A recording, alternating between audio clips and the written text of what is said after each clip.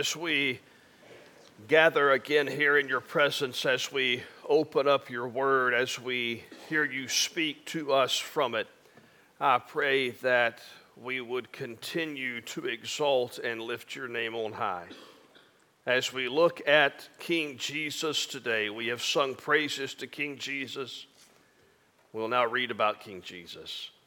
I pray that he would be the king of each life in this room today. If there's someone who walked into this room today without Jesus as their king, I pray that they would leave this room with Jesus as their king. What a difference Jesus makes.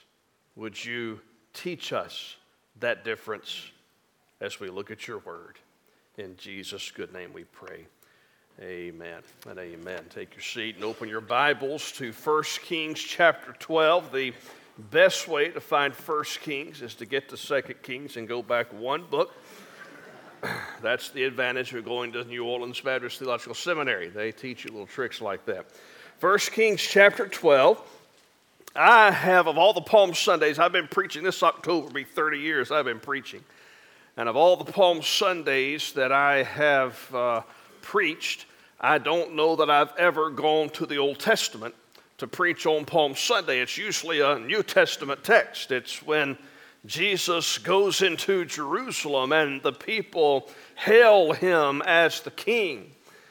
They hail him as a political king, and they have hopes that he would be that political king. And my, how things changed over the course of that week. And as I thought about Palm Sunday for this year, and I just felt directed to kind of go back to the Old Testament, where there's a litany of kings and a queen who came through the Old Testament, and I just want this morning to kind of look at how they failed, but how Jesus succeeded.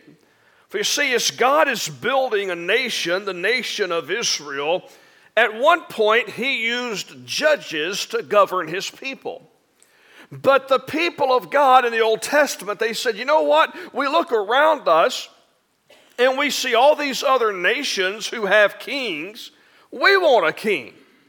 And God, through his prophet Samuel, said, I want to be your king. Allow me to be your king. But the people said, no, everybody else has a king. We want a king too. It's like we would ask them, well, if everybody else jumped off a bridge, would you jump off one too, right? And they look around and say, everybody else got a king. We want a king. We want a king. And God viewed that request as a rejection of him as their king. Sometimes when we keep telling God, I want this, I want this, I want this, sometimes God will give us what we say we want to show us it's not what we need. And in desiring this king, God says, fine. I'm going to give you the king that you are asking for, but it's not going to work out well for you. And a major shift occurs among the people of God as we approach the book of 1 Kings.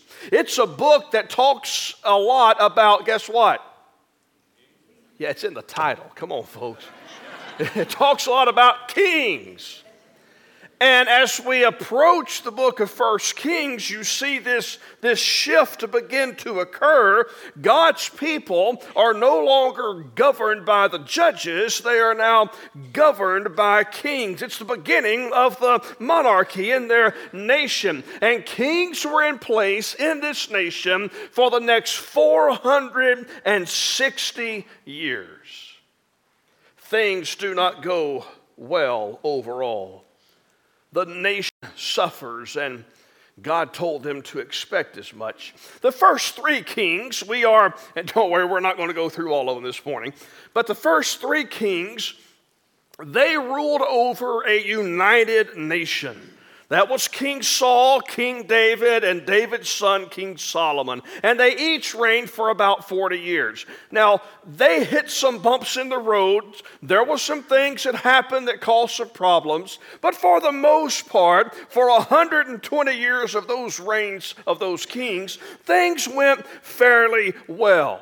Again, a few bumps in the road, but overall, things are going pretty good. Solomon's reign, it began well, but man, it started to end poorly. In fact, if you look back just one chapter in 1 Kings chapter 11, it kind of shows us how bad things are getting under Solomon's reign. In 1 Kings chapter 11, for example, in verse 9, it tells us that the Lord was angry with Solomon because his heart had turned away from the Lord, the God of Israel, who had appeared to him twice and had commanded him concerning this thing that he should not go after gods. But he did not keep what the Lord commanded. Therefore, the Lord said to Solomon, since this has been your practice and you have not kept my covenant and my statutes that I've commanded you, I will surely tear the kingdom from you and will give it to your servant. Yet for the sake of David your father, I will not do it in your days, but I will tear it out from the hand of your son.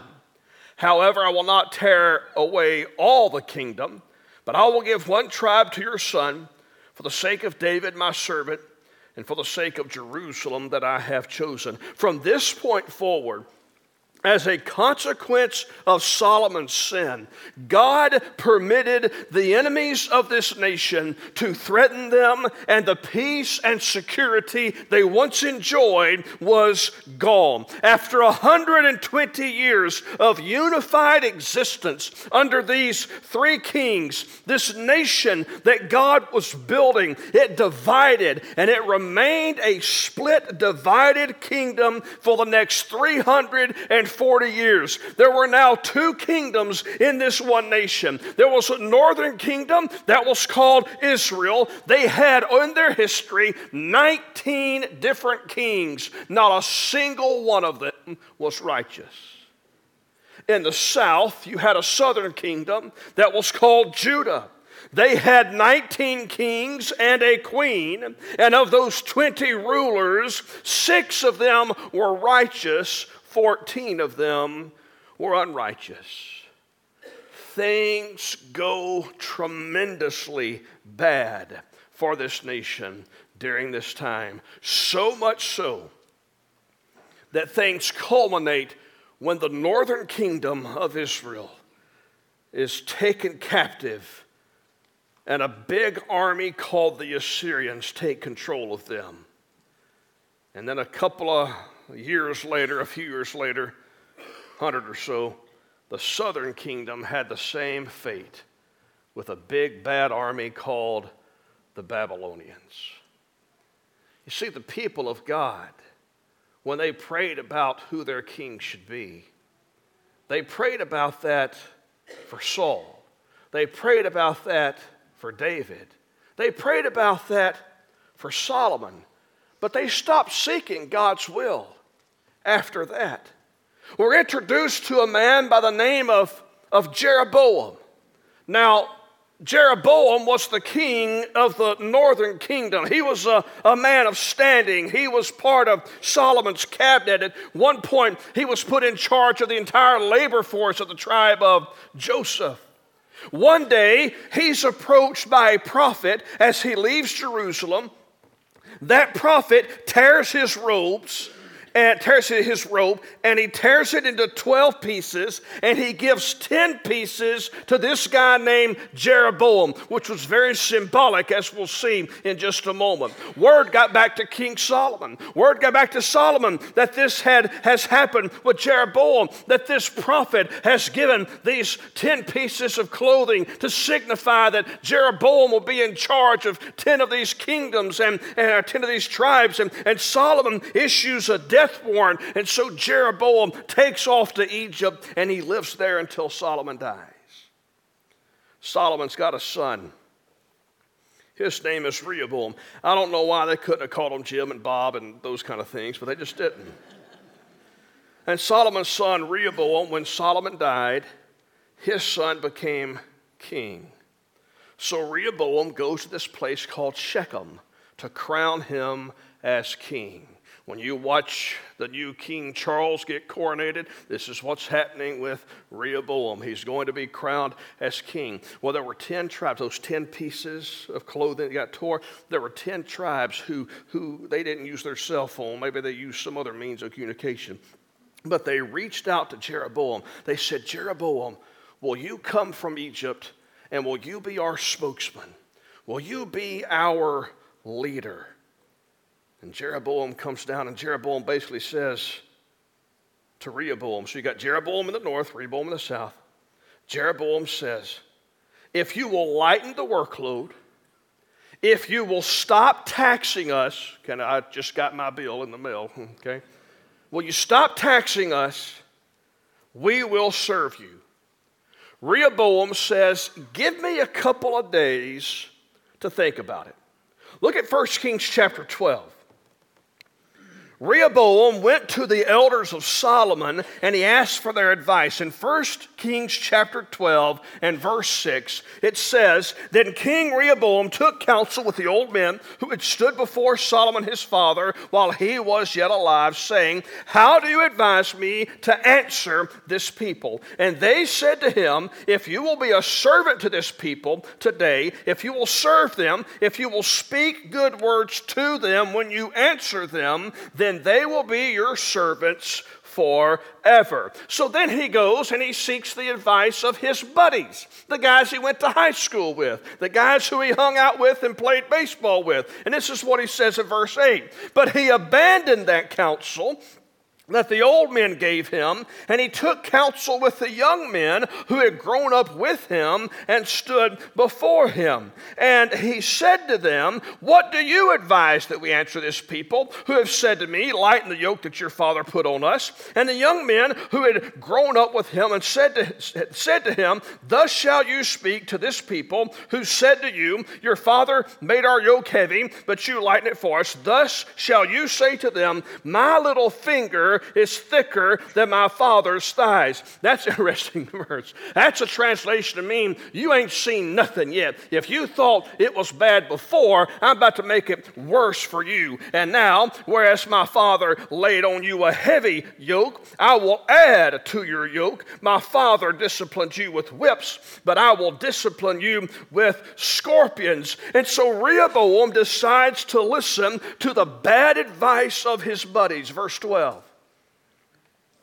So Jeroboam, he's up in the north, and all the people came to Rehoboam the third day, as the king said, come to me again the third day. And the king answered the people harshly, and forsaking the counsel that the old men had given him, he spoke to them according to the counsel of the young men, saying, my father made your yoke heavy, but I will add to your yoke. My father disciplined you with whips, but I will discipline you with scorpions. So the king did not listen to the people, for it was a turn of affairs brought about by the Lord, that he might fulfill his word, which the Lord spoke by Ahiah the Shilonite from Tallahassee, the son of Nebat. That's just a lot easier. Now at this point, the nation, the people that God desired to use for his glory, disintegrates. Verse 16 says, and when all Israel saw that the king did not listen to them, the people answered the king, what portion do we have in David? We have no inheritance in the son of Jesse. To your tents, O Jerusalem, or O Israel. Look now to your own house, David. So Israel went to their tents. But Rehoboam reigned over the people of Israel who lived in the cities of Judah. Then King Rehoboam sent Adoram, who was taskmaster over the forced labor, and all Israel stoned him to death with stones. And King Rehoboam hurried to mount his chariot to flee to Jerusalem. So Israel has been in rebellion against the house of David, that's Judah, to this day. And when all Israel heard that Jeroboam had returned, they sent and called him to the assembly and made him king over all Israel. There was none that followed the house of David, but the tribe of Judah only. This is just the beginning. This nation is now two different kingdoms, and a sad saga begins. Jeroboam, who's up there in the north, he gets a little bit nervous that his people in the northern kingdom will eventually join Rehoboam in the southern kingdom. I mean, they have no place. Watch what happens next. They have no place to worship. They have no place to gather. So look at what Jeroboam decides to do. Look down in verse 28. So the king took counsel and made 2 calves of gold. And he said to the people, you have gone up from Jerusalem long enough. Behold your gods, O Israel, who brought you up out of the land of Egypt. What? And he set one of those calves in Bethel, and the other he put in Dan.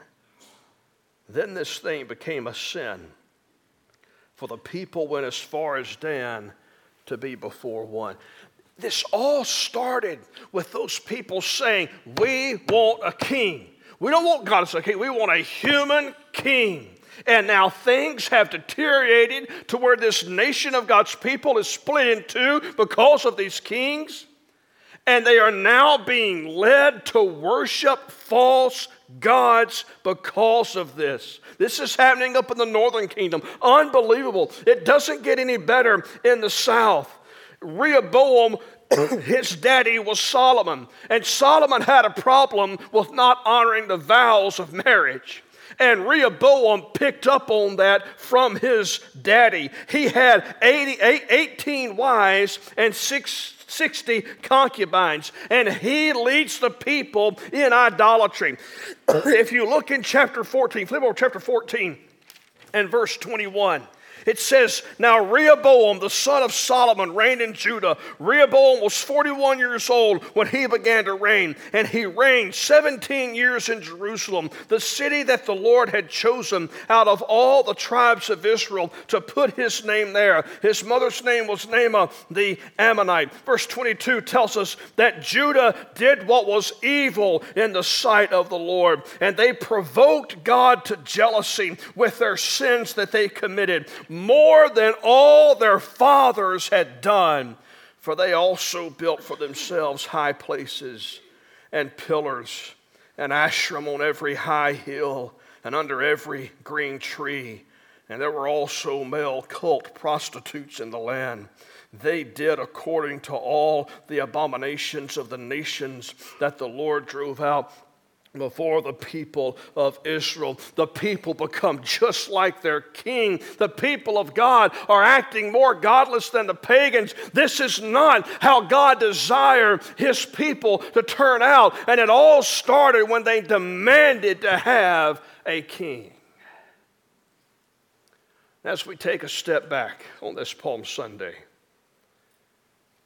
as we look at this long narrative of the kings, it reveals to us how miserably they failed at fulfilling their purpose. Israel did not need a long list of kings. Israel needed the king who would come from God. But they demand to have this life. They demand to have these kings. What are we to make of their existence? Here's the sermon in a nutshell. Don't get too excited because I'm going to crack open the nutshell, okay? But here's the sermon in a nutshell. The ultimate purpose of all of these kings was to point us to the king.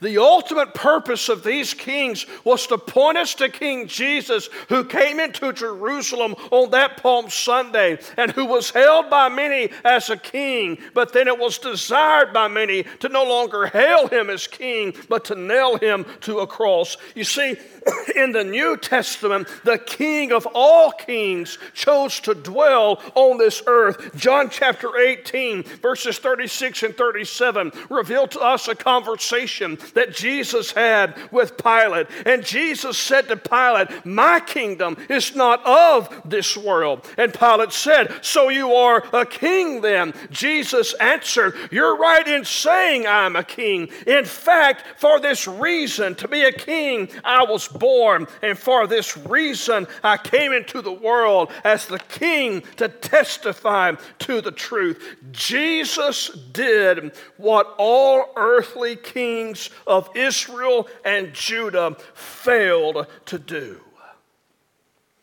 You see, in Jesus Christ, human and divine kingship are united in one person. Jesus fulfilled all the royal messianic psalms and prophecies of the Old Testament. Luke chapter 1 verses 32 and 33 tells us about Jesus, that he will be great and he will be called the Son of the Most High, and the Lord God will give to him the throne of his father David, and he will reign over the house of Jacob forever, and of his kingdom there will be no end. Jesus succeeded in every way that the other kings failed. So this morning, and I mean in just a few minutes, I promise, just a few minutes, I want to share with you what Jesus did as king that these other kings failed to do, and what he does for us as our king today if you have a relationship with him. Buckle up. 3 things real quick. First, as king, Jesus holds supreme authority. As king, Jesus holds supreme authority. The primary responsibility of the Old Testament king was to exercise the authority he possessed as king over the nation and over his people. Many of them failed. In fact, that's why you see an uprising, a division of this kingdom. They failed to do what they were supposed to do. They used their authority that it wasn't strong enough. It caused sometimes civil strife and division and rebellion. King Jesus is a different kind of king. He possesses ultimate authority. In fact, Jesus made this statement in Matthew chapter 28, verse 18. Jesus came to them and he said, all. You know what that means in Greek? Same thing it means in English. It's all. That's right, all. Every bit. 100%. There is no authority all outside of this. All authority in heaven and on earth has been given to me. Ladies and gentlemen, Jesus as our king, because he holds supreme authority, he cannot be dethroned. He cannot be defeated. He succeeded where these other kings failed. He holds supreme authority. And the implication then for us is very simple. We are to respond to his authority by submission. It makes no sense for you to resist a king who has all authority. You will not win. Your authority will not supersede his. Our proper response today to King Jesus is to submit ourselves to our king and to follow him in obedience, because when we surrender ourselves to King Jesus, we find and discover that he does not abuse his authority like earthly kings might do. Our submission, our surrender, don't miss this, our surrender to Christ does not restrict us, but it frees us to become the person God has called us to be. Our King Jesus, the King Jesus, has supreme authority, and our task is to follow him. Second, as King, Jesus comes alongside his people. He comes alongside his people. If you, in your quiet time, your Bible study, if you ever go back and read the Kings and the Chronicles, I suggest do it after a cup of coffee. But as you, and not right before bedtime, as you read through Kings and Chronicles, you will see that even though these kings were kings, and they were certainly set apart, they were also not detached from their people. Kings would often fight alongside their soldiers. They would often be the judge to settle different matters. They provided protection. They did life with the common people. However, when you look at all these kings in the Old Testament, you'll see that many of them failed. In fact, some of them completely abandoned their people instead of coming alongside of them. It's not so with King Jesus. See, Jesus came to earth to identify with his people. Jesus came to this earth and he lived among his people. When Jesus came to this earth, he came alongside the commoner. He was a different kind of king. In fact, Mark tells us this, or Jesus tells us this through the Gospel of Mark. Mark chapter 10, verse 45. Jesus said about himself that the Son of Man, this king, this Son of Man, did not come to be served, but he came to serve others.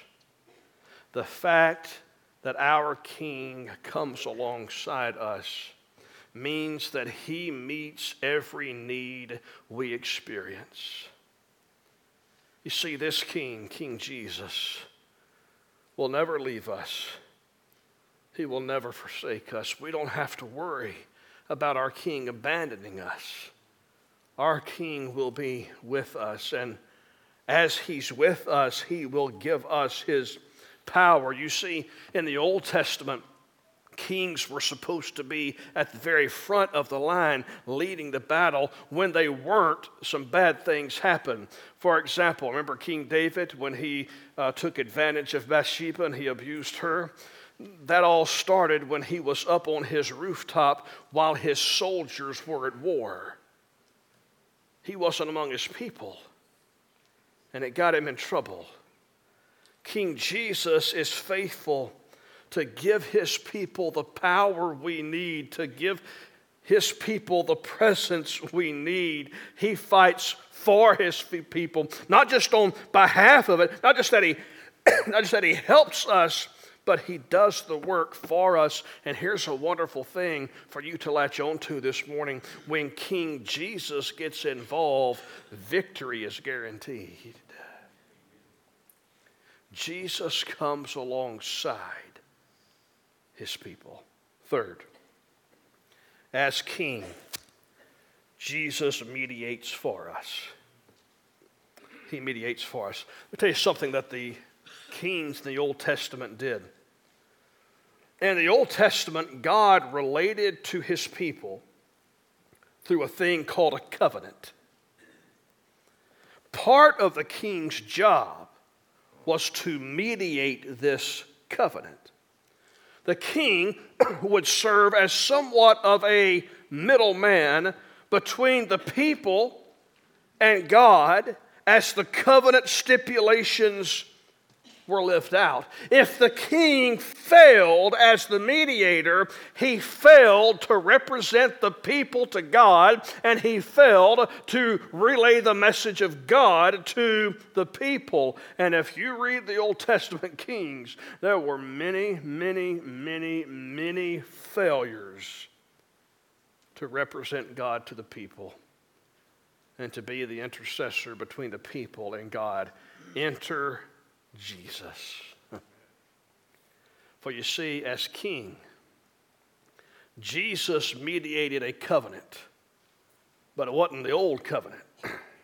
He mediated a new covenant between God and man. Jesus came as our king, and he said to us as people, I will become the perfect sacrifice for your sin on your behalf so you can have a relationship with God in which he is your Father. And Jesus said then, to the Father, I will offer my perfect life for imperfect people. I will live a life that they cannot live. I will die a death that they should die. And when I do that, Father, they'll be able to be accepted and received into your family. Look at what the author of Hebrews tells us. In Hebrews chapter 9 and verse 15, he tells us about Jesus. Therefore, he, Jesus, is the mediator of a new covenant, so that those who were called may receive the promised eternal inheritance. Since a death has occurred, the death of King Jesus, a death has occurred that redeems them, you and I, from the transgressions committed under the first covenant. King Jesus gave his life so he could redeem and save us from our sins. He makes it possible for us to call God our Father, and only King Jesus can do that. That's why Paul said to young Timothy that there is one God and there is one mediator between God and men, the man, Jesus Christ. You see, ultimately, the kings of the Old Testament were to point people to God. And repeatedly, they failed. And they failed miserably. King Jesus did not. He perfectly pointed to God because he was God the Son in the flesh. And because of this King, we can enter a relationship with God, and we can enjoy all the benefits that come from being a child of the King. So I want to share with you this morning, I want to encourage you this morning, do not miss the tremendous responsibility and the opportunity that all of us have. In this room today, if Jesus is not your Lord and Savior, you have an opportunity today for Jesus to be the King of your life. To be a King who will lead you and guide you. To be a King who will never forsake you. But we also, for those of us like me, many years ago, I asked Jesus to be my Lord and Savior, and he became the King of my life. I have a tremendous responsibility. For you see, God is building at this moment a kingdom of priests and a holy nation. He's building a kingdom of his people. God's desire in being our King is that we would represent his kingdom and invite others to be a part of it. So I simply ask you two questions as we close. One, are you a member of God's kingdom? If not, today you can become a member of that kingdom. As you confess your sin to the Lord and as best you know how, repent and trust in the work of Jesus. But the second question is for those of us who are part of that kingdom. Are you pointing others to the King of Kings? Not to a church, not to a denomination, not to a religion.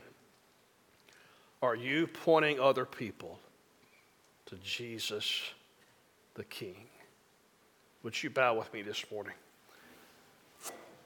I'm going to pray. After I pray, we're going to sing. This is our time of commitment, the time of invitation. You can use this altar to pray if you would like. If there's a question you have about what it means to make Jesus King, you can come down this aisle and say, Pastor, I need to talk to someone about Jesus being my King. We'll get that worked out. We'll have you talk to someone today. If there's someone that God's placed upon your heart that you need to point to King Jesus. You can pray for them. This is whatever God's placed on your heart today.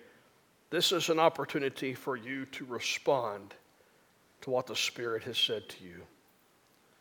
And so, Father, as we enter this time of commitment, I pray that you would place upon our hearts the step we need to take today, and that we would take that step for our King Jesus, for he alone is worthy. And it's in his name we pray. Amen. Let's stand.